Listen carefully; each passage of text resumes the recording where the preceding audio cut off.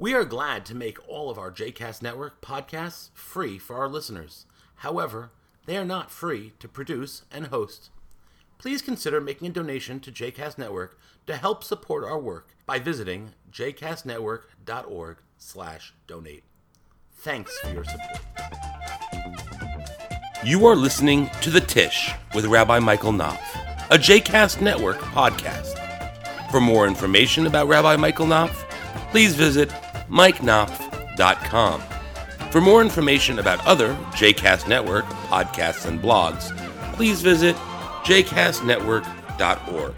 I like to use the term living into this, so like Mike and I are like, well, we definitely have it planned out, we've done some good work, but we also don't want to assume we don't want to talk past each other, and there's lots of big words that, like, y'all talk in Hebrew and use all these big words, and then we're like, what are you talking about? So Aramaic is really my first language. Mine too. So we recognize that we probably all come with a certain level of knowledge and expectations and all of that. So we want to hear from you guys and sort of see what is it that you want to get out of this. What is it that you want to leave, after however many sessions you attend, you want to leave with some different kind of kernel of knowledge so that we can tailor our time together to meet. So we'll just do this popcorn style. What do you want to learn? Who are the prophets? Okay. All right. What else? Some historical context. And we're going to cover part of that today, and then I think we'll add to it probably each time deeper. We're prophets. That's Awesome. How did others Well, who knew that they were prophets when they were? I like the first question. Did they know? That's really Or interesting. did they know and then did other people know? Well, yeah. I mean, did their social milieu know? Yeah. Right. Yeah. Did they know? Yeah. Did their colleagues know? Right. Finally, are there modern day prophets? Well, right, because this man said that we don't live by prophecy. That was heavy. That's a whole class. Modern Right. Who said that? So, Who said that? Don't we? did I miss something? I don't know, do we? I mean, that was a heavy thought. How would I know if I was a prophet?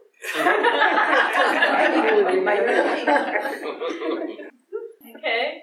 We should make like a Quizlet or something like that. Like, how do you know if you're a prophet? Do you enjoy foraging for berries? Do you like camel's hair? Like, what do you like to wear? What is your clothing of preference? Right. Have you upset anyone in the last day? Have you been kicked out of your own village? All right. Yes.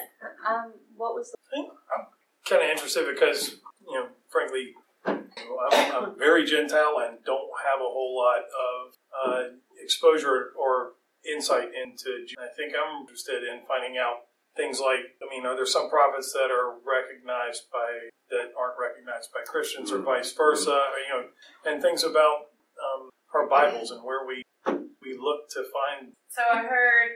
Yeah, that was a lot. Sorry. No. It's okay. Because so it sounds like you want to have some biblical context or Comparison. Like differences between Jewish and Christian understandings. Right.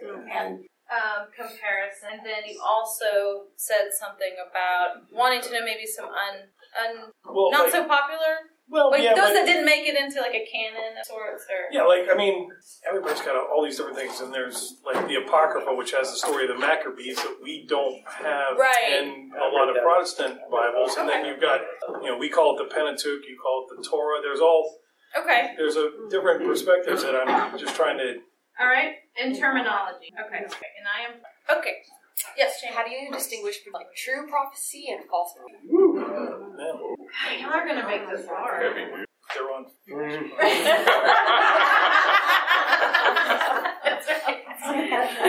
I want to know if any of the prophets liked this. Well, for what they're trying to do.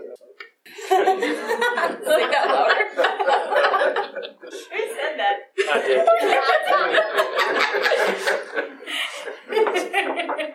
I want to know if they actually heard God. What constitutes success? This is the man doing our strategic plan.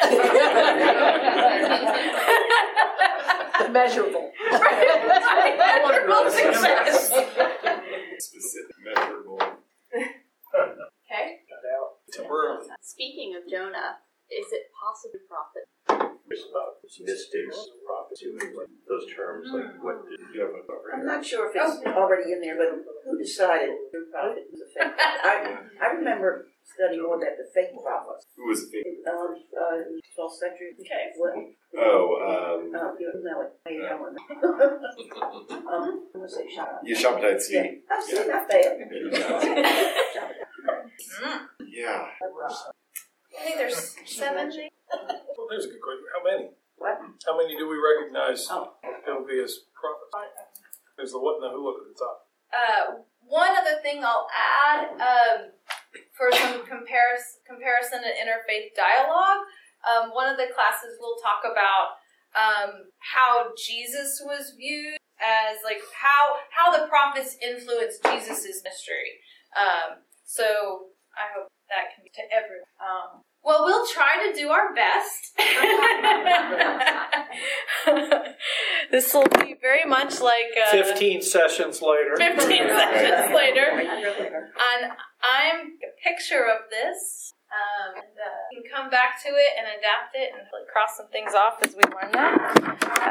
And we'll go from there. So now I'm going to give Mike the hard job and give us the history lesson. So. I thought that maybe would it make sense to pass around the sign-in sheet? I was just thinking that, yeah. And that way, also, if you if you're willing to share contact information, that would be helpful in case there's like things that we might want to share between classes. Maybe you realize like there are things that we can email you or send you, like comparative, books like what the Jewish Hebrew scriptures looks like compared to the traditional Christian to Catholic Christian scriptures, other Serbian Orthodox scriptures. The list goes on. Actually, can I help you in any way? How much time do I have? You want the real time, or you get 20 minutes? Okay. All right. Let's drill down first. Let's see if we can get maybe a working definition first before we get into some of the kind of historical. What's that? Oh, you already. Yeah, I guess since you already. What's it called? It's over there, I think. So, what is a prophet? We can talk about all sorts of questions related to prophecy. We're going to look a little bit about the history of the biblical prophets in just a second. But can we have a working definition? How would you just define a prophet? A prophet is one God speaks to, then in turn gives out the people. Great. So a person that God speaks to, and in turn takes that message and shares it with other people. Anybody have anything that they want to add or subtract, multiply to that? Teacher? I think we think of prophets a lot of the time as tell. So a person that can foretell the future, a person that has a message from God that they share out with other people. And it's a message that people don't want to hear. Universally, you think? In other words, is that? Could you say that's true? Okay, you're right. It wouldn't be universal. It could be like it'd just be a certain group. Prophecy. There are a number of them. Yes, there are. Right. So, sorry, I actually just want to have more of a free-flowing conversation without. But okay. So one possibility is that a prophet shares a message that is not necessarily what people want to hear. Okay. Because it's often corrective, right? So people are doing something or other that is not in line with either what the prophet thinks is the right thing to do, or what the prophet channels from God, or has a message from God as what ought to be the right thing to do, and tells people that. And people don't often like to be told what they're doing wrong. So prophets also messages of comfort, support. Great. So that was one of the things I had in mind that I was going to offer as a response, and then I stopped myself. But I'm glad it was offered, right? Because prophets don't only offer messages of condemnation and rebuke; they also offer messages of consolation and hope, right? So maybe today, if not today, then at some point in this series, we might look at Isaiah chapter 40, where he says in Hebrew, "Nachamu, nachamu ami," comfort, O comfort my people, which may have been a hard message for some people to hear. My guess is that some people took comfort in hearing that message. Imagine, right? So it's not necessarily always hard messages to hear, but they could be. So would they say they got these messages from God? So that's a really good question. So I started out kind of leaving things in the air, and then I started commenting. So what I would say is that by and large, the prophets are at least purporting to be speaking on God's behalf. We don't always see instances of them receiving the message first and then relaying it. Sometimes we just hear what they're relaying, and they usually explicitly, not always, but often, usually maybe too strong, often will say this message is coming from God or declares the Lord or so on and so forth. We don't always see in the text that they've actually received this message from God. And then, of course, you have the problem of text, right? So just because it says in the text that they received this message from God doesn't necessarily make it true. So it's something that we, the reader, have to suss out. Part of the reason we assume that they did is that these things have the authority of Scripture and the authority of canon. But all texts are written from the author's point of view. And so certainly the authors of these texts believed that they were relaying the prophets that in question were relaying messages from God. But it's not always stated explicitly that they are receiving this. So they're associated with visions and miracles.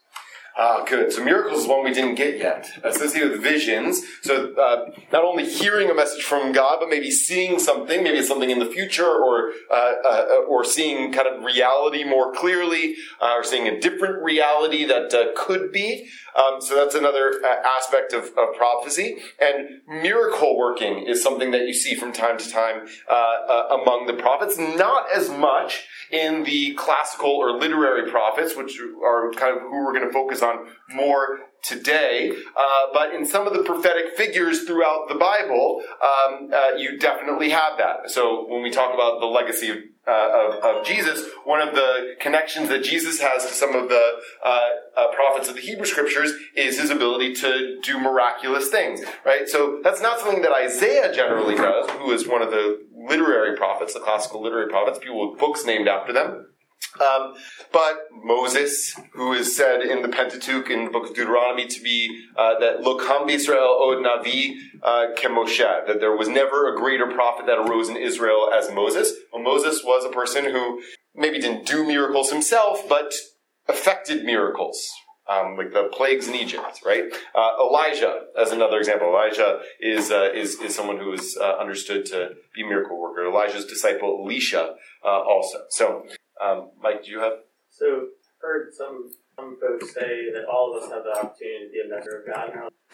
Is it that prophets are supposed to do it more often or more broadly than everyone's actually? So it's a great question, right? It could, when we say what is a prophet or who is a prophet, and we say some of these things, right? That a prophet hears a message from God and speaks it out to other people. A prophet is somebody who has vision. A prophet is someone who offers messages of comfort and hope or words of rebuke. Theoretically, any person one would think can receive messages from the divine and share messages out with other people. So I am not sure, and there are scarce places in Scripture, at least in the Hebrew Scriptures, and Paul, you can share if this is not in line with Christian Scriptures, but there isn't much that would explicitly state in Scripture that the average person could not be a prophet. It just so happens that we have the record of 15 or so people who either saw themselves or were identified by others as a prophet and have a substantial literary record of what it is that they said. But that doesn't necessarily mean that, first of all, there weren't other people living at the same time. They actually refer to other people living at the same time who don't have books named after them as prophets. Just as to give an example of this, in So in Jewish scriptures, the book of Samuel, or the two books of Samuel, are in the category of the prophetic books, even though they're not literary prophets. It's more of a history, but nevertheless, right? Samuel's also understood as a prophet, also a person who is associated with miracles. And King Saul is the first king of Israel, and it's talked about in the book of Samuel.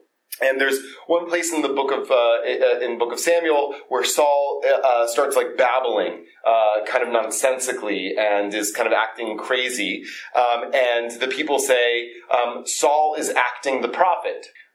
Which implies that there were plenty of people wandering around ancient Israel, babbling like crazy people that were understood to be prophets, whether pejoratively or not.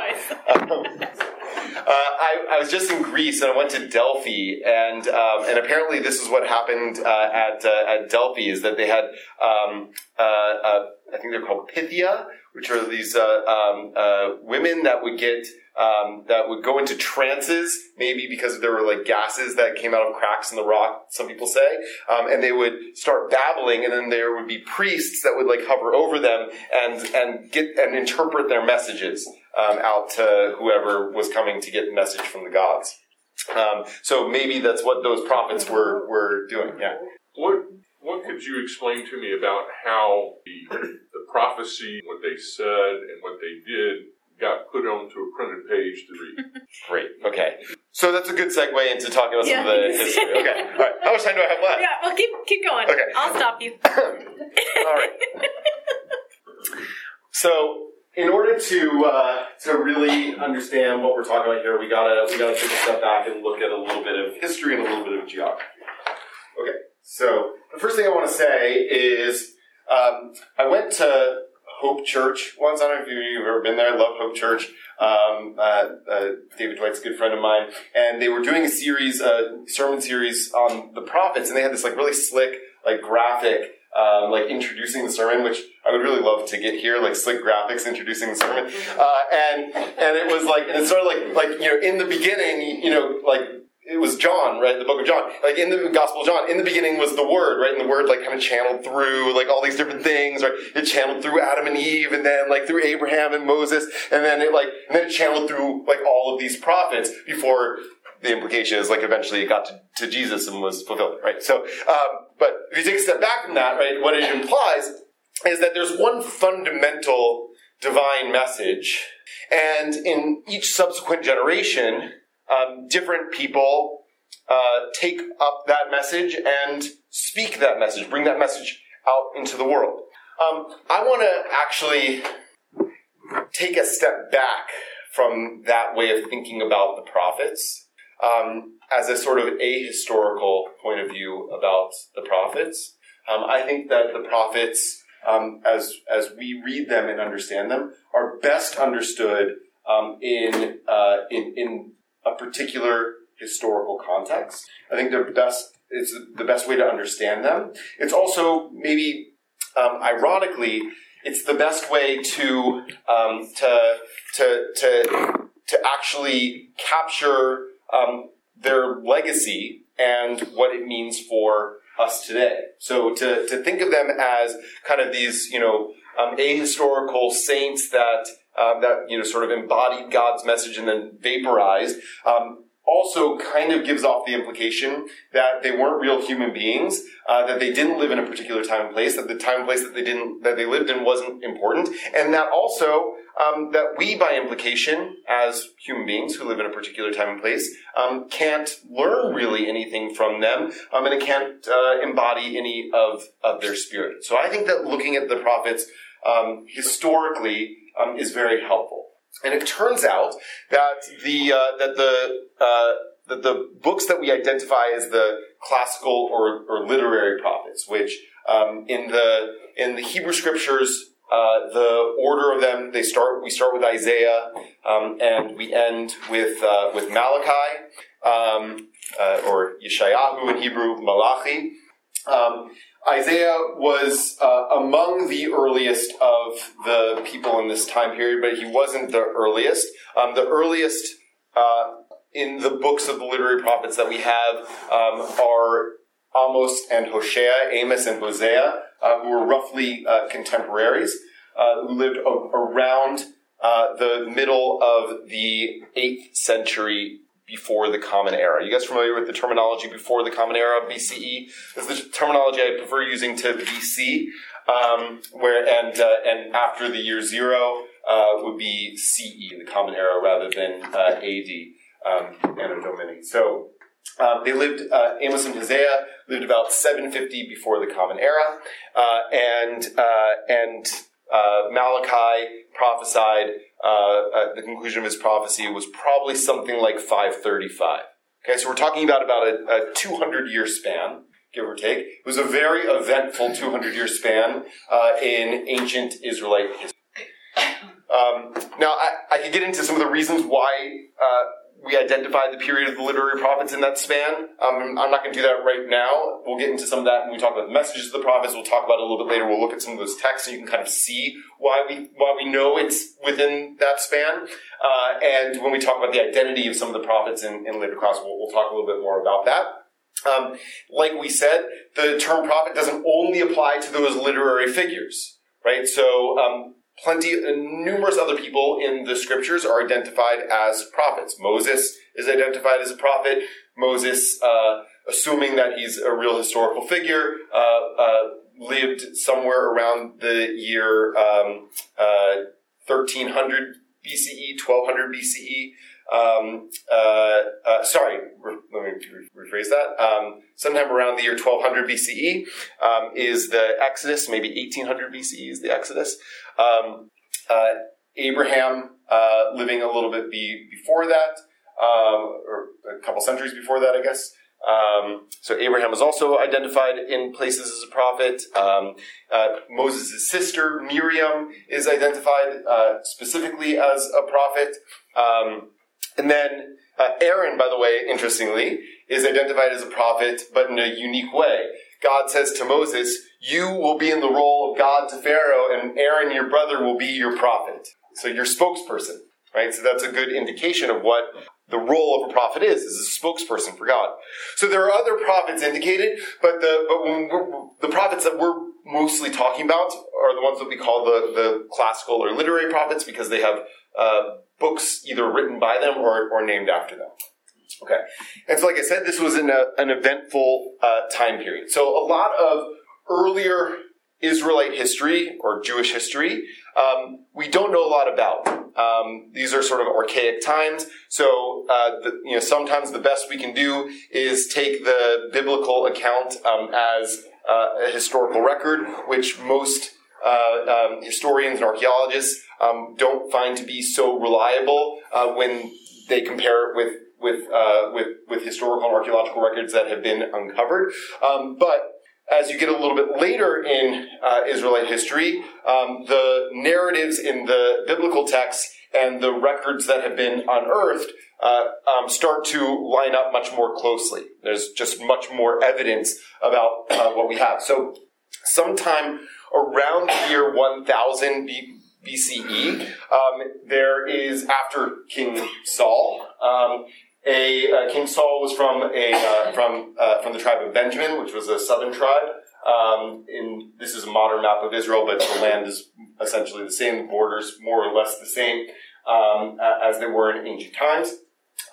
So King Saul was the first king of Israel, southern king. Was not particularly successful in uniting the 12 tribes of Israel. He's displaced from the throne after failing in a conquest against the Amalekites, which was an ancient enemy of the tribes of Israel, and King David, who was a shepherd from Bethlehem over here, nearby modern-day Jerusalem, from the tribe of Judah, is anointed king of Israel. King David, according to the text in the book of Samuel, is relatively successful in uniting all 12 tribes of Israel, who had before had kind of a loose confederation, sometimes at war with one another. David is somewhat successful in uniting all these tribes, and establishes a capital in Jerusalem, which to that point had not been an Israelite city, was a Jebusite city, a Canaanite tribe city, conquers Jerusalem, very well situated kind of in the middle of the country, and so good geographically, very well defensible, very good strategically. So David establishes the capital in Jerusalem and unites the tribes into a united kingdom of Israelite tribes. David's son, Solomon, we, by the way, don't really know if David actually existed. Seems too ubiquitous to not have existed within the text, but some people think of him like King Arthur, right? So, but we definitely believe that Solomon, David's, who is understood to be David's son, was a like living, breathing historical king who existed and reigned for about 40 years in Jerusalem. Was very successful in holding the tribes of Israel together.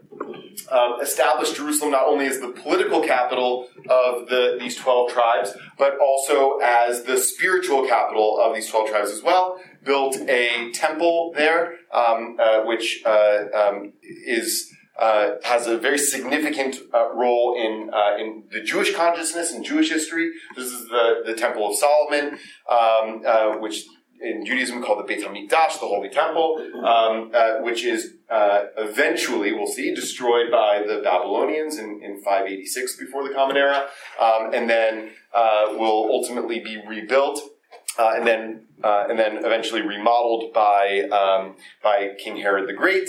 I don't like calling him Herod the Great because in Western culture, great usually means that you killed and conquered and dispossessed a lot of people, but nevertheless, so Herod renovates the temple, the rebuilt temple later on. But the temple is first built in Jerusalem by Solomon and becomes a spiritual capital for the Jews. That coincides with a really important development in the history of Israelite religion.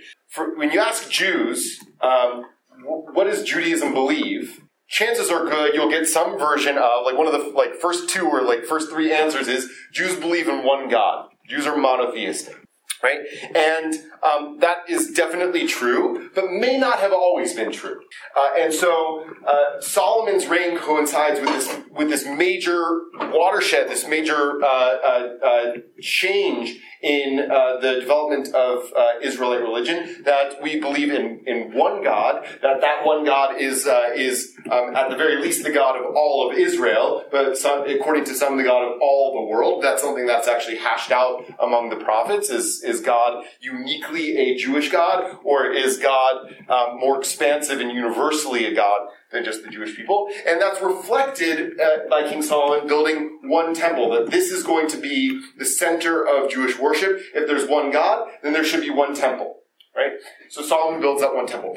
And so most of the historical texts in the Bible are written from the perspective from that religious perspective, right? That there is one God, therefore there is one holy city and one locus of Jewish worship. Anything that's happening more or less that's not happening here and is not directed toward that one true God is foreign worship, is alien worship.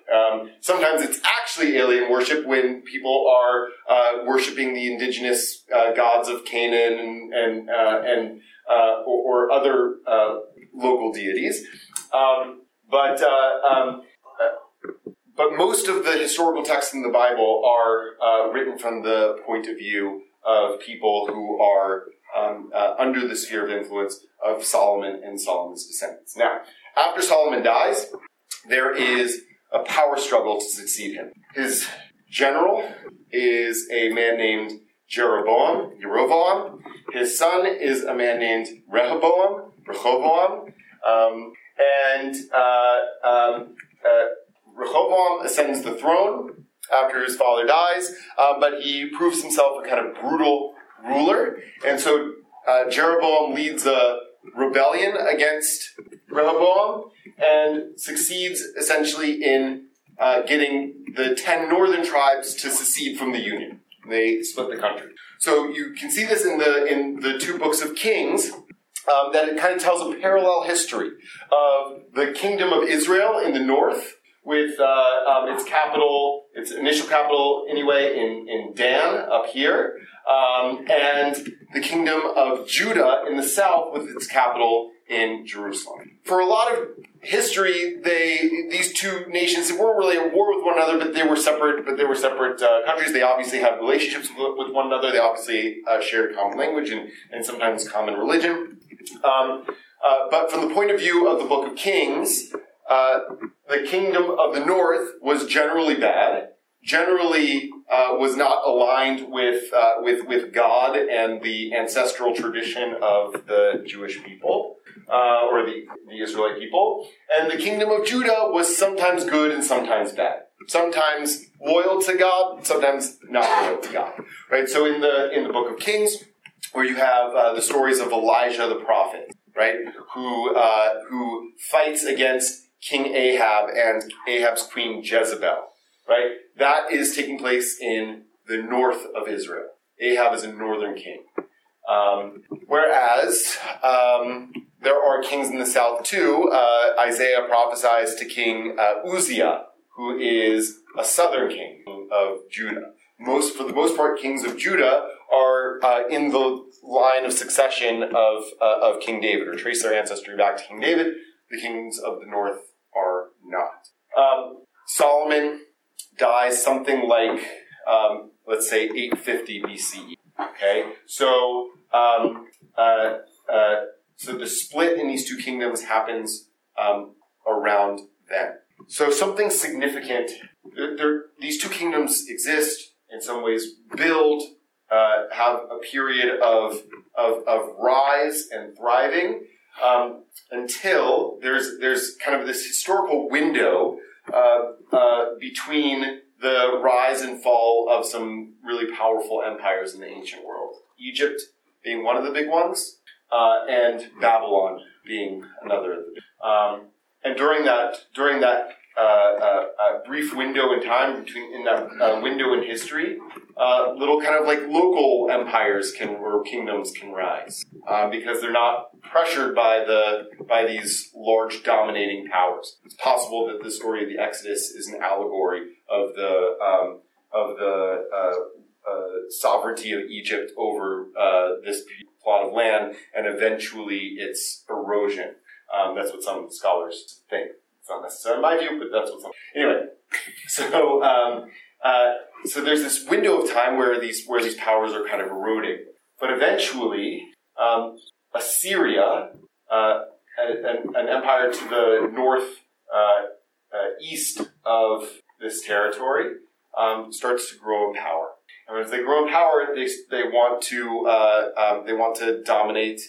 They want to expand their empire and dominate all this land. Eventually, they succeed in toppling the northern kingdom of Israel. They do that in 722 BC. They conquer the kingdom.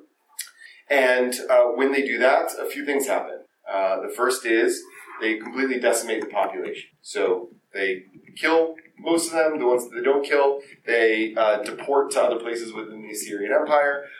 They functionally become Assyrians. Some refugees flow into the southern kingdom and they get absorbed into the kingdom of Judah. But some of you might have heard the term the lost 10 tribes of Israel.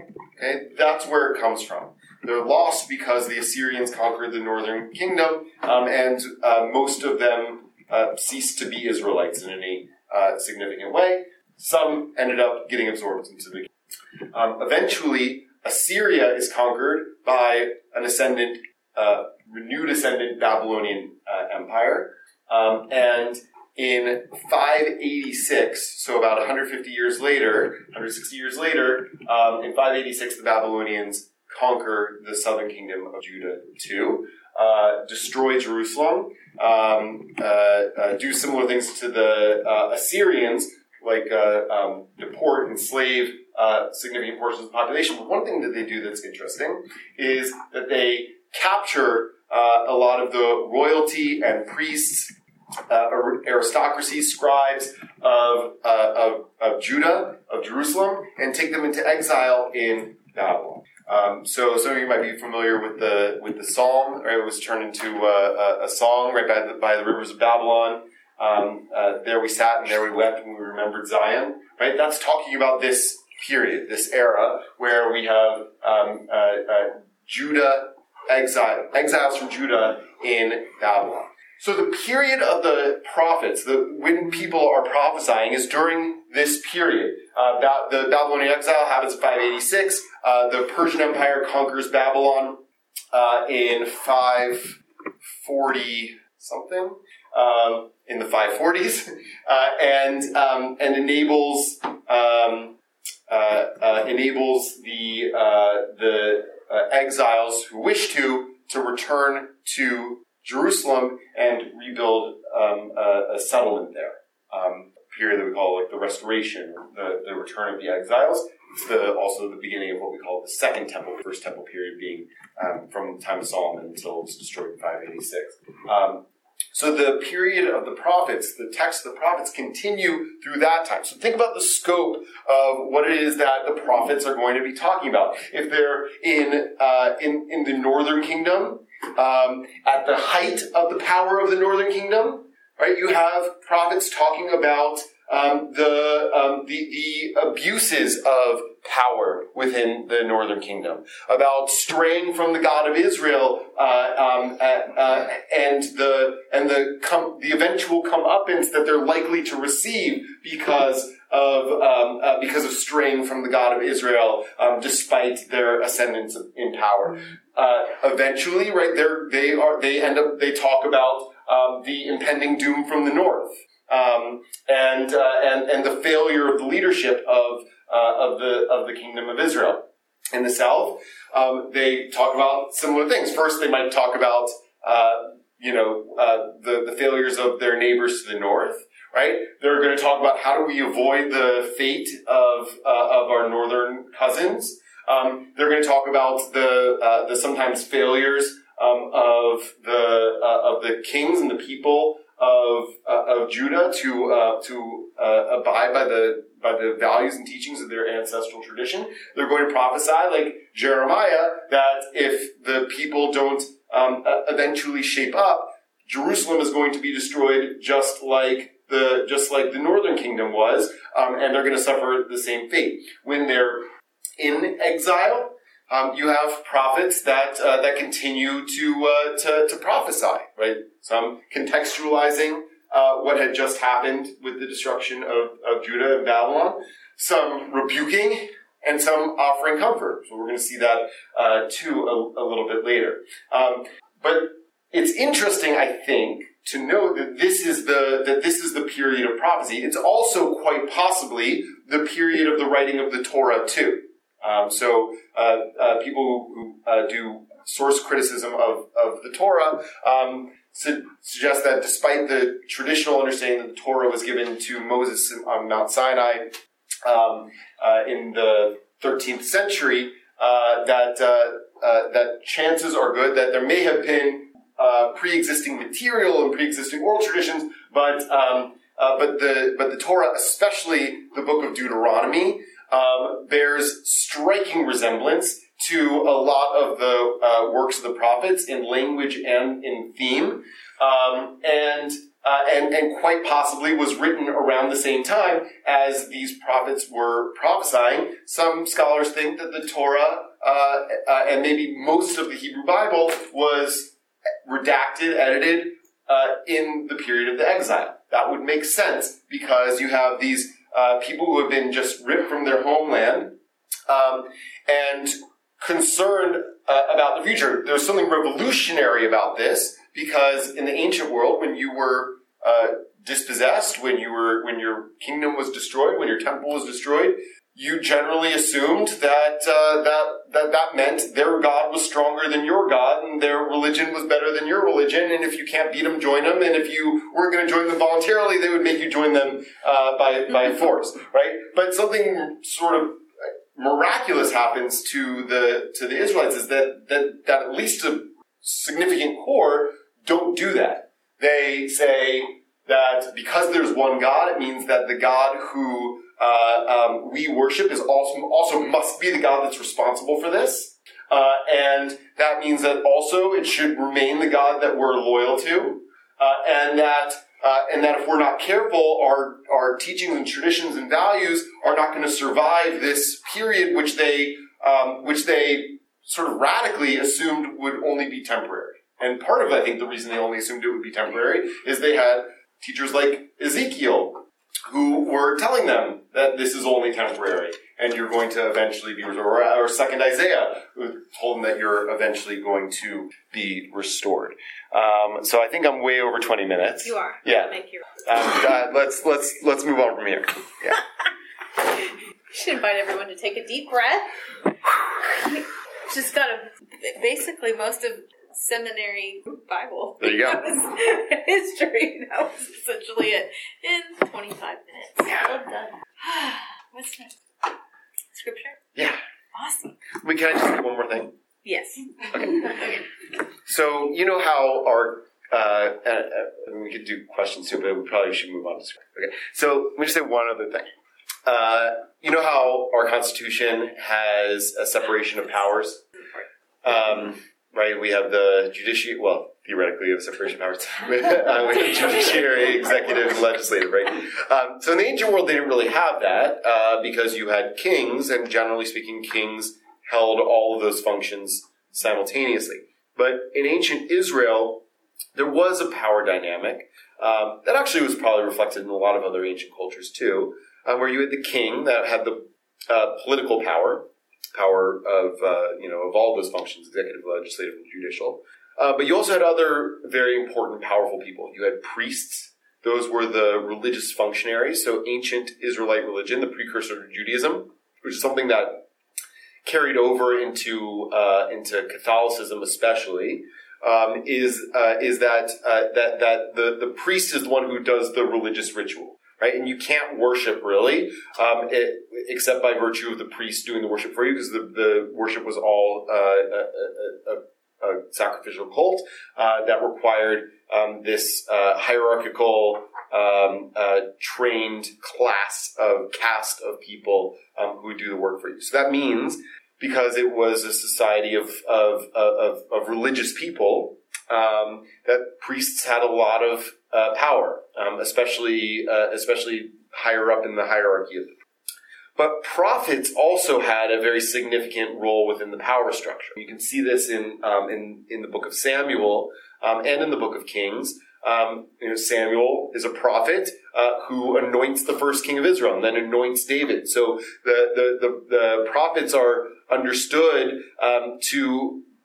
especially certain prophets are understood to represent God's authority and God's sanction, right? Unless once excuse me, I have all names jumbled in my head. Once Samuel anoints David, Saul basically knows that his reign is over, even though he tries to fight to retain his reign for some time after that. And many of the people, if not most of the people, begin to rally around David's cause, not only because he demonstrates himself to be an effective leader, so there's something functional about it, but because he's been anointed by the prophet.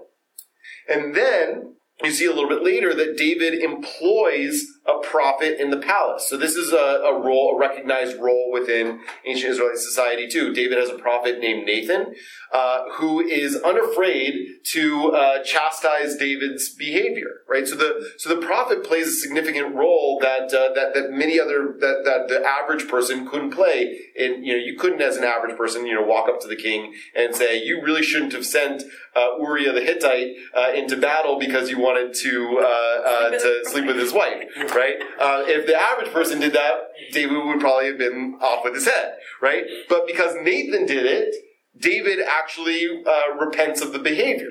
So now that doesn't always happen, right? Elijah and Ahab are another good example. Elijah is recognized as a prophetic leader and a prophetic figure, but he is vilified by Ahab for it. So it's not always a cozy relationship between prophet and king. Sometimes prophets strive to have a cozy relationship with the crown, and in a sense sugarcoat the truth or don't speak the truth because of their position.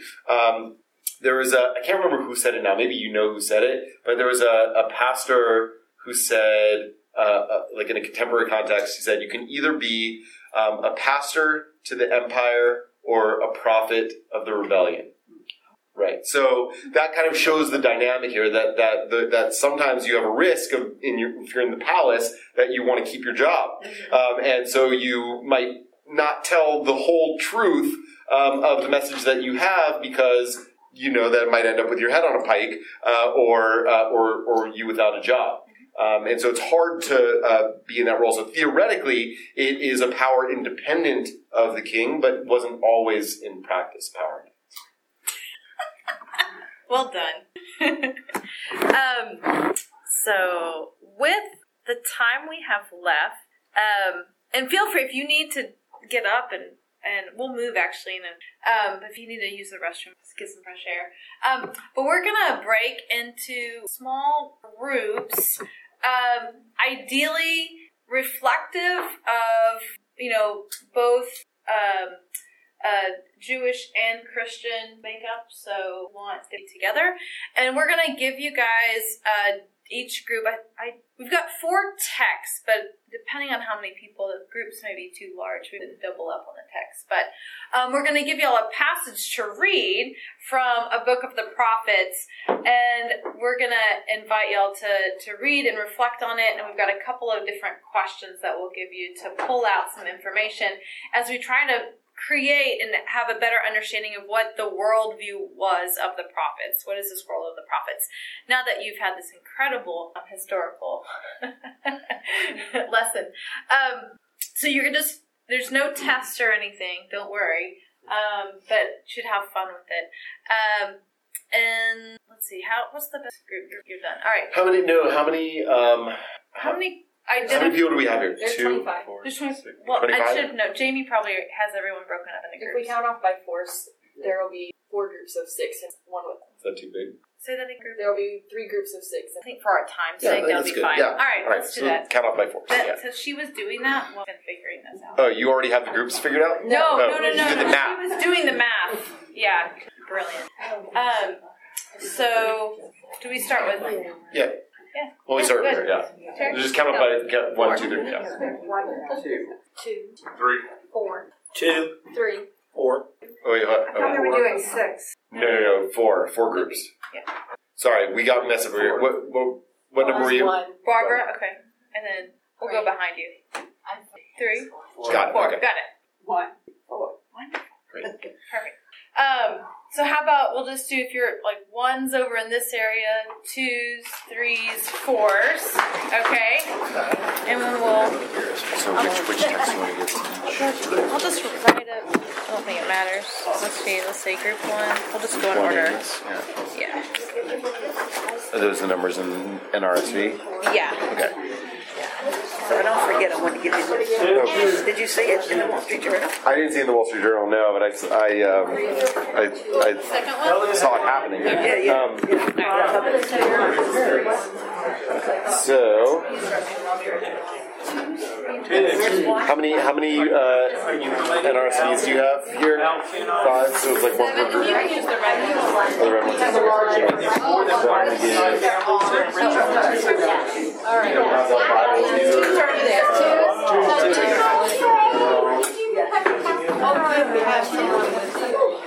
I have more Bibles coming.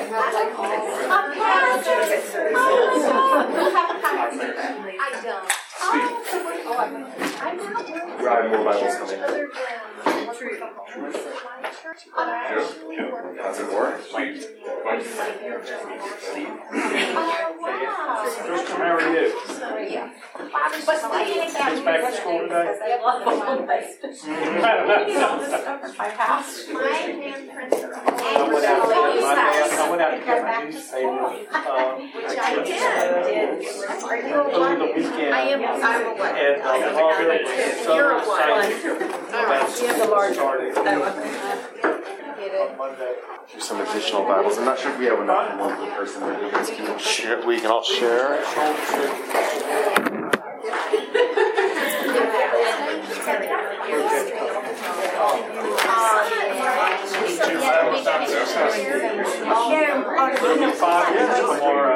doesn't play, but he's in the part for history. Yeah. Right? Alright, so friends, absolutely, if y'all can, if you haven't already, I hope you make sure you know each other and introduce yourself. That's absolutely fantastic. A couple of things. Rabbi Knopf was passing out some Jewish scriptures and Christian scriptures, and if you brought your own to read from, that's okay. One of the things we discussed though is translations and just keeping consistent. And so the Tanakh, at least there'll be consistency there. And so what we're encouraging you to do is each group will be assigned a particular scripture. And the first thing we encourage you to do is read from both. Read the text from both. You may hear some things that are slightly different, and that's good and that's okay. But at least there's consistency. Otherwise, I was worried that at least for the Christians, there might be like an NIV and an NRSV and a King James version, and then it's like Tower of Babel. It would be the Tower of Babel. Okay, so if you're group 1, is that over there? Yes. We're going to have you read Amos 5, the entire chapter of Amos 5. If you're group 2, Jeremiah chapter 32. And we broke it down verses 1 through 5, and then 26 through 44. Group 3. Jeremiah goes off on a tangent. Wait a minute, say it again. Jeremiah what? 32.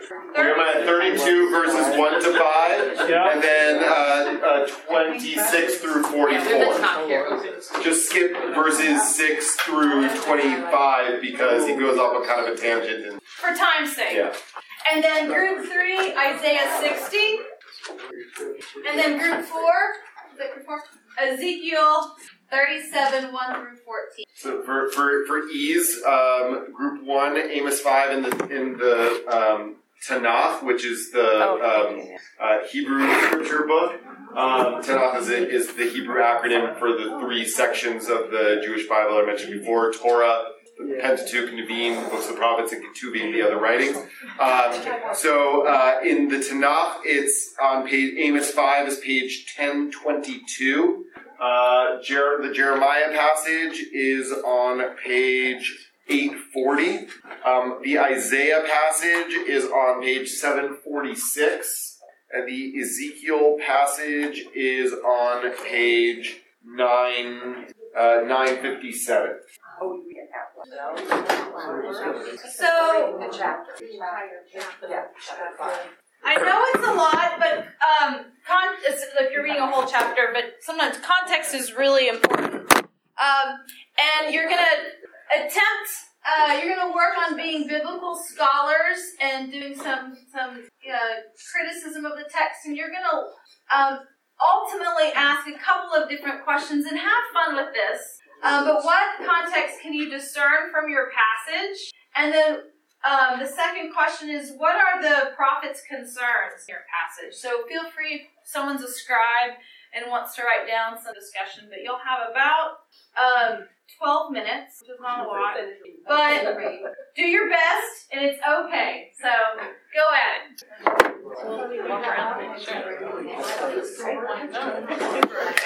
But I think it's more because you're giving context.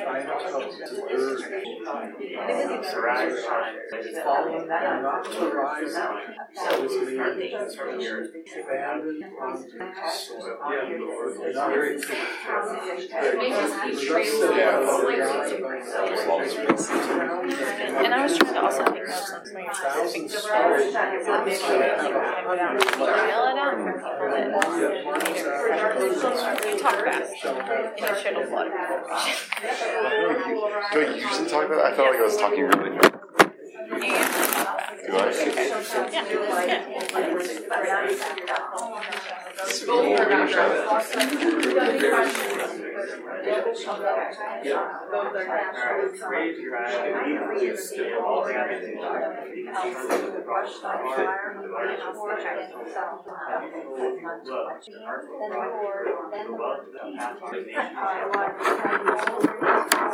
God of all authority, and is now and forever.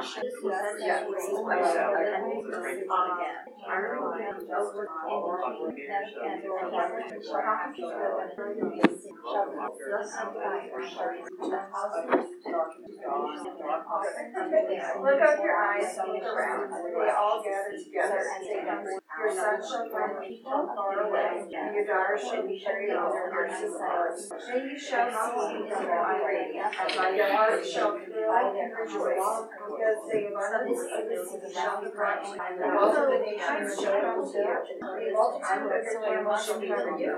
The young camels are those walls of the serpent. So does it matter? They hate these days and all those Sheba shall come. They shall bring gold and shall proclaim the praise of the Lord. All the flocks of Kedar shall be gathered to the rams that are precious. Shall minister to you. They shall be acceptable on my altar, and I will glorify my name. It's basically serpent daughters. For I have noticed how many are your crimes, how countless your sins. The enemies of the righteous, takers of right, keep going. you subvert the gate for cause of them. Surely, at such a time, they will have been silent, for it is a love Oh gosh, and fly like a cloud, and down raise your window. For the snowflake shall leave, to bring your children from far away. Your silver and gold with us, the name of the Lord your God, and for the Holy One of Israel, your ears your judgment. Foreigners shall build arms and your walls, and their kingdom shall minister to you. For in my wrath I strike you, but in my favor I have adversity. It shall always flow to them, and they can and they shall not be shut. Shut and sell the nations out, and they shall renew their wealth. With their peace broken, for those your rights.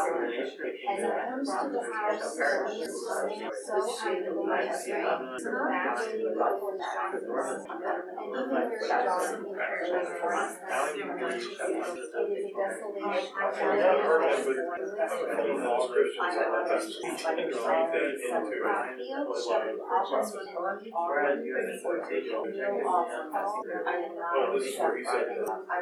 It is a desolation.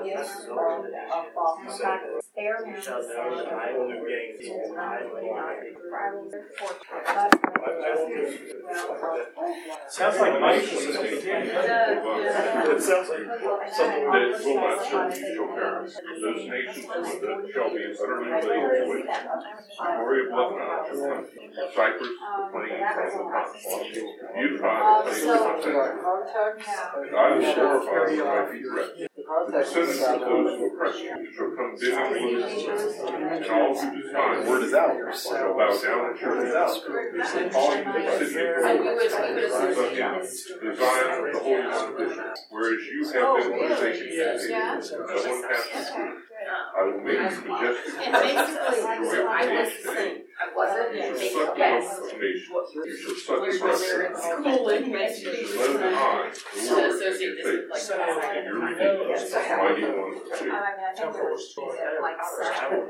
Right. So would you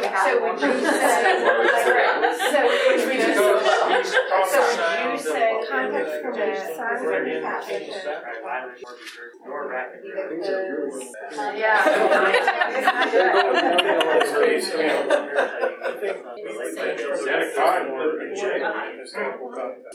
Saying this now,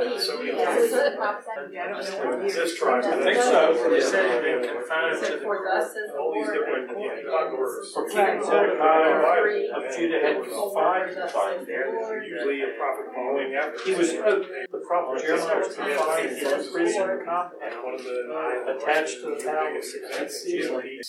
instead of bronze, King Zedekiah, instead of iron, I'll bring silver, instead of wood, bronze, instead of stone, iron. and this one says, he was, prophet Jeremiah was confined But I would still be here. Devastation and destruction within your borders. You shall call your wall salvation, your gates praise. The sun shall no longer be your light. Nor the light and the light of the sun. But the Lord will be your everlasting light. And God will be your glory. The sun shall no longer be or the Lord will be your everlasting light. Your days of mourning shall be ended. Your people shall all be righteous. They shall possess the land forever. They are the sheep that I planted. And my hands. So that God might be glorified. Because the least of them shall become a plant. The smallest one will be my son. I am the Lord. They placed their bears my name the file the temple. They built the shrine to the where they offered up their sons and daughters to Molech. So they made sacrifices. What is verse 30?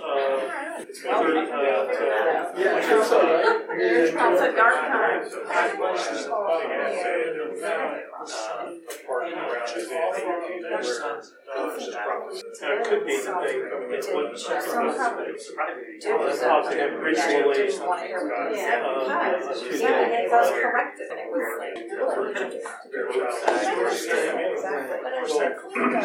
no, that was what I was. There was a group of 70 Greek scholars and they looked at the Bible and translated it. Miracle was that everybody came to the same translation. Basically, and they did that, and they all got it wrong.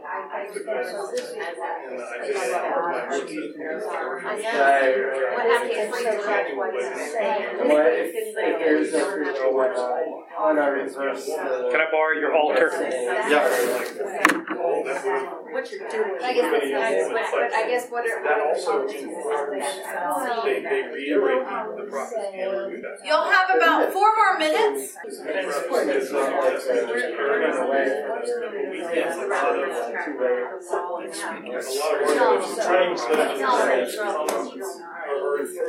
But then it was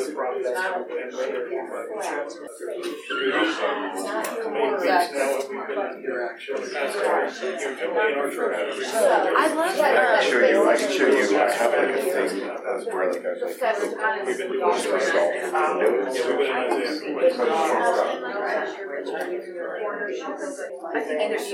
I just mischaracterized that to you.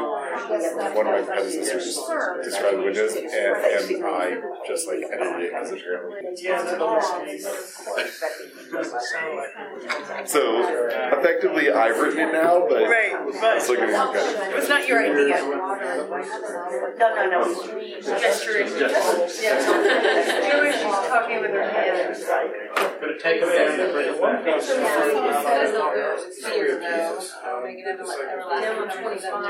Should we have that in here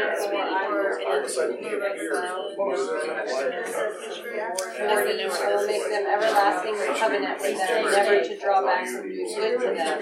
And I will put the fear of me in their hearts so that they may not. That's all of them. Translates that.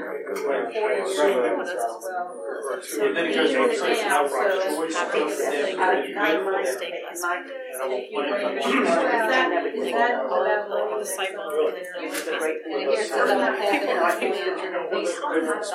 choice of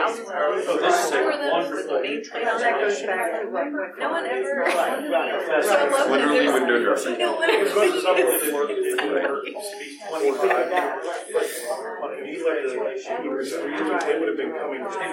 Alright, friends, we're going to have you wrap up. We know you're not done with your impeccable scholarship, and that is okay. Okay. We're never done. The work is never done.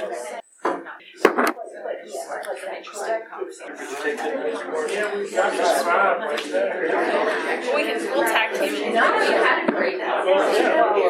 none of them would answer, they said we might have the answers that we have. Well, the second one actually, all right, here, altars on Jeremiah 40. All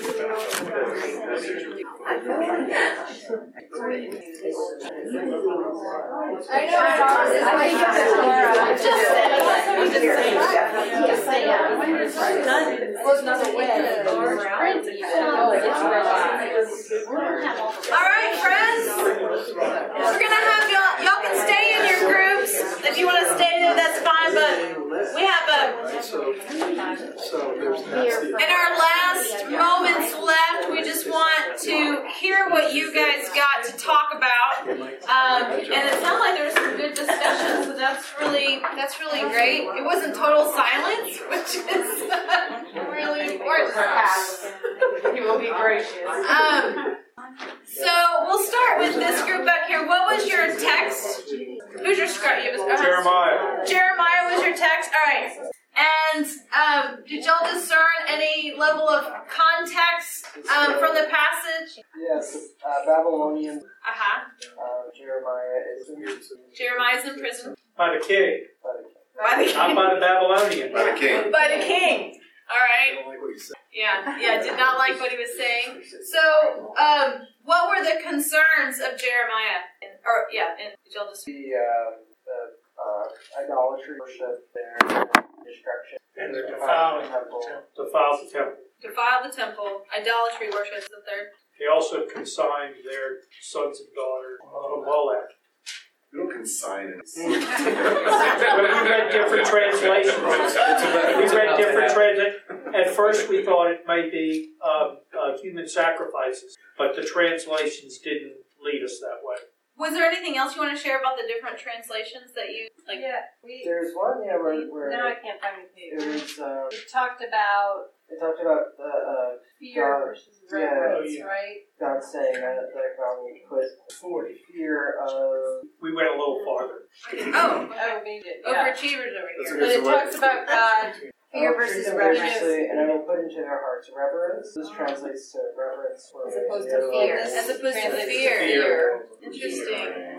Okay. Thank you, guys. We'll go to this group. What was your text, and what did you discern from your Isaiah 6? The first bit there.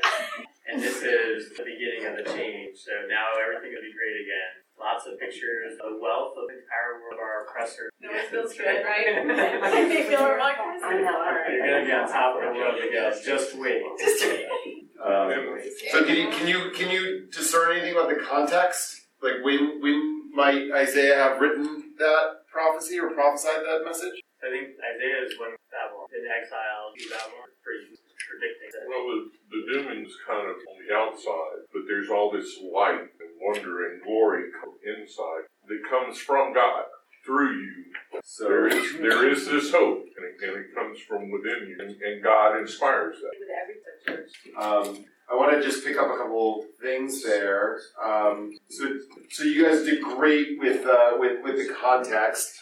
There are different opinions about the book of Isaiah. The book of Isaiah presents as a unity. It's called the book of Isaiah, not the book of many Isaiahs. But many scholars think that it's actually at least 2 books and maybe 3 books. The first book being chapters 1 through 39. Second book being chapter 40 on. And so because 40 begins, "Comfort, O comfort my people." And chapter 60 is, as you guys read, starts, "Arise, for your light has shone." So there's this shift in Isaiah from a doom and gloom message of destruction and sinfulness to a much more hopeful, optimistic message of first comfort and then restoration. So it's the book of Isaiah purports to be during the reign of King Uzziah in the 7th century, 680 something, if memory serves. The mid 8th century, so 740s.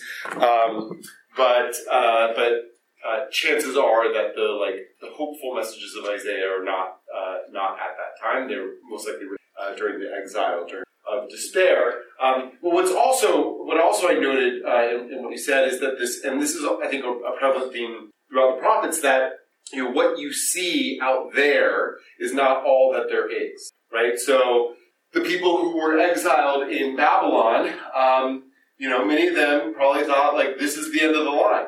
This is the end of being a Judite. This is the end of our ancestral tradition. And Isaiah says, look beyond that, right, to a deeper reality. Someone asked, I want to know the difference between a mystic and a prophet, right? That I would say is like one of the places in which mystics and prophets are similar. Right? I think mystics tend to say that the world, as I see it, is like the Matrix is a mystical movie, right? There's the world, there's the real world underneath, right? And you got to get past the fake world to see the real world, right? So, but prophets are kind of like that too. Prophets say that the world that you're experiencing is not necessarily the real world, or the world that God wants you to live in. Are you looking at Yeah. Yes, this group. Go ahead. We had Ezekiel 37, 1 through 14, and it's the Valley of the Dry Bones. God tell the boats flashback on. Kind of decided to sort of a pep talk, because once again Israel has been beaten up and conquered, and this was God's way. Hey, we're going to come back from. We're going to repopulate, and everything will be. And we can go through it again. Until the next time. But he doesn't put that in his chapter. But isn't there a modern in which Arabs inside and Christians inside? I mean, is that right or not? That's correct.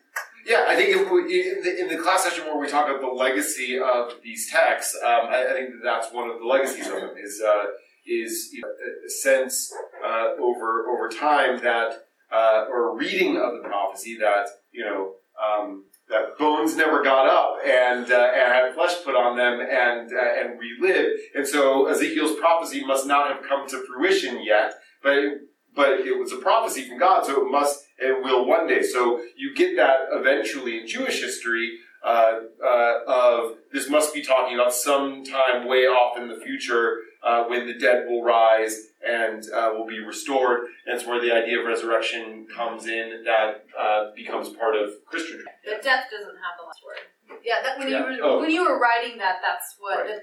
At the end is death does not have the last word. Death does not have the word. And so death is a real problem theologically, right? Because if you assume that first of all, if you assume that death is bad and death is final, and then there's a problem to God's power, because it's one thing that God seemingly can't overcome is death. It's why also Anakin to the dark side looking for a way to overcome death. But for those of you who don't know what I'm talking about, my point is that to overcome that theological challenge, people develop an idea that in order for God to be God, at some point God has to make sure that death doesn't have the last word, that God overcomes death. But there's something that as we were preparing for this class, we read this wonderful new book called The Liberating Path of the Hebrew Prophets by a colleague of mine named Nachum Ward-Lev.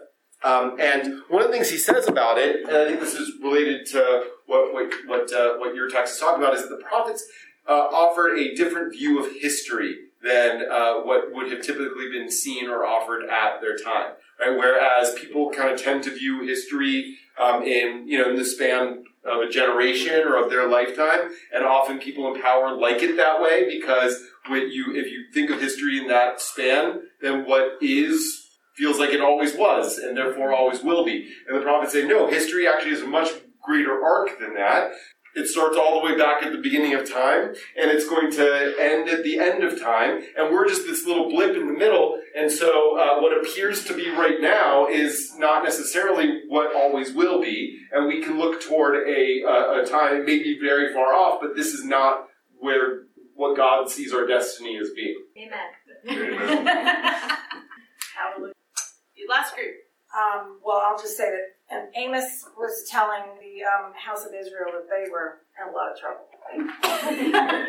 They really weren't behaving, and they didn't like him. it says that they hate the arbiter and the gate, detest his just. And he was very concerned for them, that they were, they had done not much, a lot of bad, needed to seriously consider changing what they were doing, or they might not exist. You thought that about So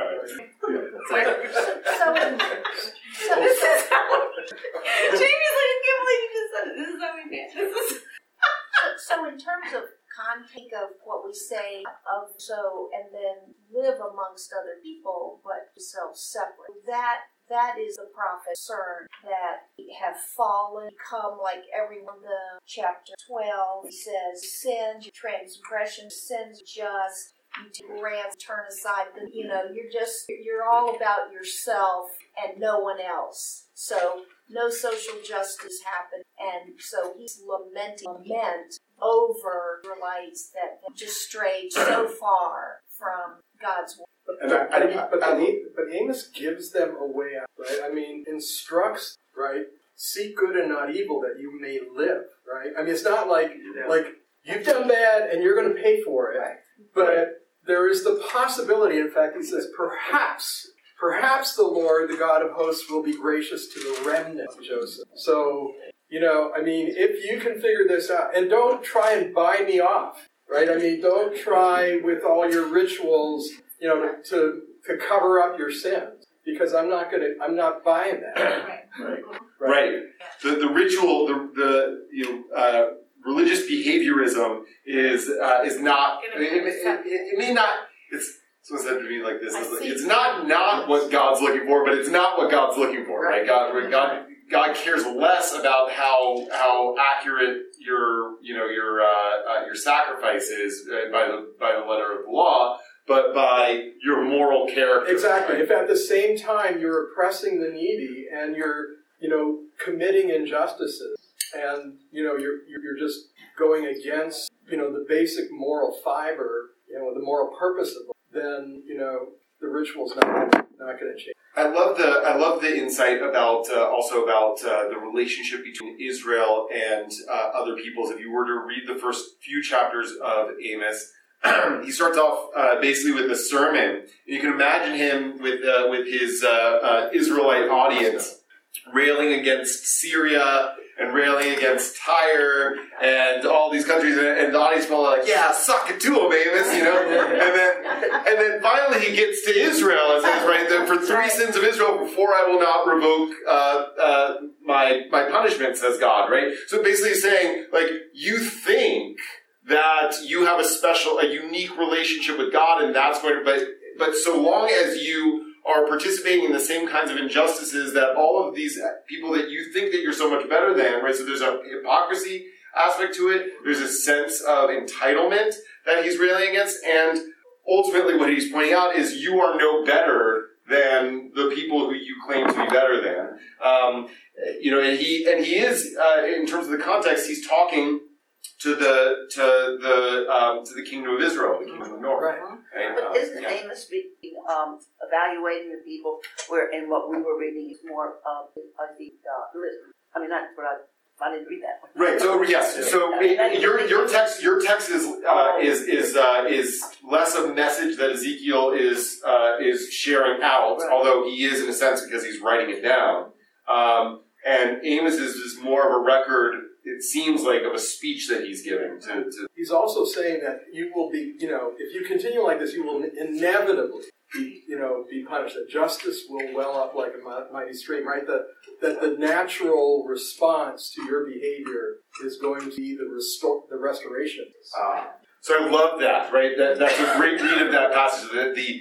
In some ways, right? Arise, for your light has dawned. Right? That the natural order of things is goodness, justice. Right? That this is God's order, kind of like always trying to break through, and people's misbehavior is holding it back. It's a lot of darkness. So, was there any chance for the Ninevites? Kind of gave them a chance, but you're saying that in this case they were going down, and it was pretty much anybody who was left standing might have a chance. I think that in the passage that they were reading, he offers them the possibility of transformation, right? Seek good and not evil, right? Yeah. That you may live. Okay. Right, it may be too late, though, because things are happening up and down. Exiles. Like justice, yeah, well, yeah. No, he wasn't. That was hard for him. All right. Isn't this the message that we do on your Which is it which message? that if you behave yourself and you stop your bad ways, you do good things, you repent and you pray, and that's the message of repentance. Yes. I mean, and it's one of the reasons why we read the book of Jonah on Yom Kippur. Yom Kippur is the holiest day on the Jewish calendar, the Day of Atonement. And so we read actually a lot of the prophets on Yom Kippur. We read the whole book of Jonah on Yom Kippur. And we also read Isaiah 58. Is it? 58? Am I right, Gary? Probably knows. Yeah. Anyway, where Isaiah says exactly that. It says, Kristen would probably know. Is it 58? I want to say 59, but I'm not sure. So anyway, where Isaiah says, you think that what I want is your fasting, and that's not what I want. What I want is, you can't fast and then and say you've been forgiven, and at the same time that you're fasting, you're still oppressing your laborers and there's still injustice in your society. That you have to actually have real moral transformation. And that's a common thing. All the prophets of this moral transformation. Well, that was a common theme with Jesus quite often. We'll get there. Yes. Last comment. So, no, comment, question. Oh, question. Rabbi, No, we're not taking questions. We're all on questions. So what is the Jonah on Yom Kippur? I always think of him as reluctant, unrelenting prophet. Okay. Yes. Can we talk about it after class? The reason we read Jonah and Yom Kippur, the one I'm going to tell it to you, not the one. No. I think there's a lot of possible reasons why we read Jonah and Yom Kippur. I think among them are maybe Jonah's us. We're the reluctant prophet who's always trying to run away. Maybe it's because it's actually one of the books of the prophets where the people do actually listen to the message and they are saved because of it. It also is the one book of the prophets where the target of prophecy is not Israel. It's actually the enemies of the Israelites. So in some ways, it's a love your enemies kind of text, or at least reconcile with your enemies kind of text. There's a lot of possible reasons why we read Jonah. But the message delivered wasn't, and that was part of. I think the message he delivers is exactly what God says to him. Right, and they believe it. Yeah. And they repent. He doesn't like it. Can I just make a comment? Because I did the introduction to That's Jonah. right, you did. And the issue in Jonah is not Jonah. The issue in Jonah is that God can change his or her mind about punishment. And that if you truly repent, there's a chance that, you're going to be let off the hook. There's also that Jonah sat up on the hill waiting for the smackdown even after they repented. Yeah. He was upset when it didn't happen. he was upset because he was waiting for the show that never came. And it was God's message to him was, hey, look, you've got to at least recognize when somebody does repent. You've got to forgive. And, he didn't think. Even after that, he thought that even though they did, that it was too late. That God was smack them down. He was angry because he said all of this bad things, all these bad things will happen to done, and then it didn't happen. He's like, but it didn't happen yet. So now I'm a false prophet. Right. So it's a good. We ask, what's a true prophet, what's a false prophet? Right, Jonah. It's like imagine would Jeremiah have been upset if the people all of a sudden decided, oh wait, we've been wrong, we should repent, and then the Babylonians never sacked Jerusalem. And would Jeremiah have been happy about that or sad about that? It's a good question. Does that make you a false prophet? There's another dimension of the book of Jonah too, which I think is related to this, which is Jonah doesn't just board a ship to Tarshish. He buys the whole ship, and he tries to get as far away from the known world as possible. And then he throws himself overboard and is kind of in the deepest depths of the ocean, only to find that God is there too, right? So there's a sense in the book of Jonah that God's presence is pervasive. There's nowhere outside the permanent God, and also the only place that's devoid of attachment to each other, which we get in God's presence, is death. Right, which is sort of symbolized by the belly of the fish. Right? So God says to him, like you want to know what it's like to be as far away from anybody else as possible. Like, here's where it is. How does that feel to you? Yeah. That raises the theological conversation that we're talking about. Right. Yeah. All right, next week. Well, we're out of time. But I hope we will document everything that we've talked about. So we'll take a picture of it and type it out. But I hope that we hope that through this exercise you are able to practice and see and know that you can read these scriptures and actually draw out for yourselves some of the questions that we've raised together, that you've raised, and we will continue the conversation. I just thank you guys so much for coming. Thank you. Next week, this has been awesome.